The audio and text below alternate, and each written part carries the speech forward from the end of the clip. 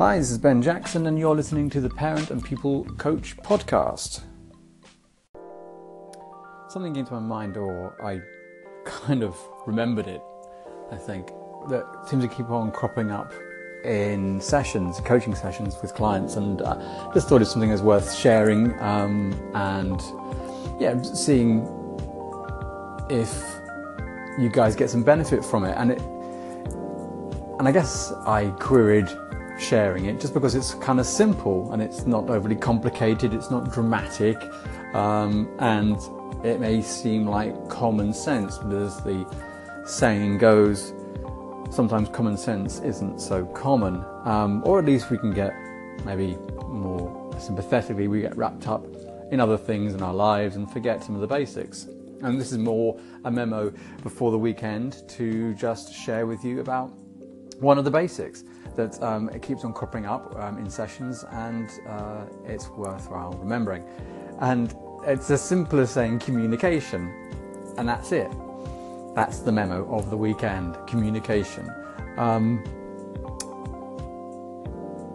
When I've gone into sessions and spoken to clients in different forms, in slightly different ways, communication is often the biggest key to resolving concerns, worries or conflicts in lots of different ways. The one that kind of comes to mind the most is really with parents who are trying to get that work-life balance, and are trying to be the best parent and partner and employee they can be, and pursue their respective goals in their life and in their work.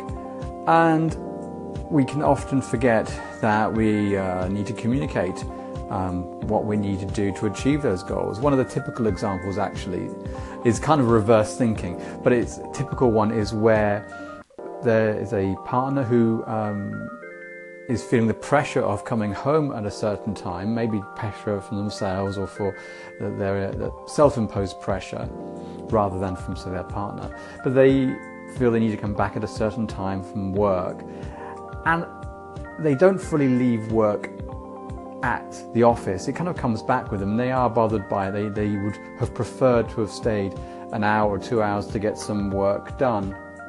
And whilst I'm all for, making sure that as a parent you are present and there with the family and contributing and as part of the children kind of growing up and witnessing that, it's wrong to also withhold a part of yourself that wants to complete a job or a project to the best of your ability. And we can get caught up in the must be at home mindset. But this is a part that if we're doing our work, we enjoy it, we're passionate about doing the best that we can, that we need to also acknowledge that there are times when we want to finish work, and that may involve staying a little bit later. So I've met with clients and had to remind them, saying that you need to up the communication and talk with your partner. Maybe look at not just the next couple of days, but look at the next week or 2 weeks. And if you identify when something may need more of your attention at work, where you're going to want to stay a couple of hours later to get it done, that you can actually then communicate that and share it. So that's one, you get a chance to make sure you can deliver on the work you want to, but also allows your partner to prepare for that extra time. And now they may readjust their day, they may do different things, reorganize meeting with friends or baby groups or kid groups or whatever it may be. But that communication done in good time allows everyone to understand and to account for it.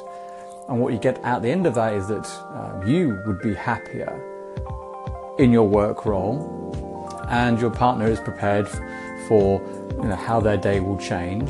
And that's a lot better than two people who are, or at least yourself, feeling tired or anxious about some work that you'd wish you'd finished. So it's more about just to highlight the kind of the common sense to just communication and sharing that. And I've had some clients come back to me who have been hugely impressed and amazed with the change that's happened in their relationship just from that small communication, by saying it's okay, and to themselves it's okay to want to stay later at work. Nothing wrong in that. if they need to and want to and deliver on a project, it's okay to say they're ambitious to achieve. And it was just a memo for the weekend. Thank you for listening to this edition of the podcast. Please give it a like, share it, let me know what you thought. I love to get your feedback.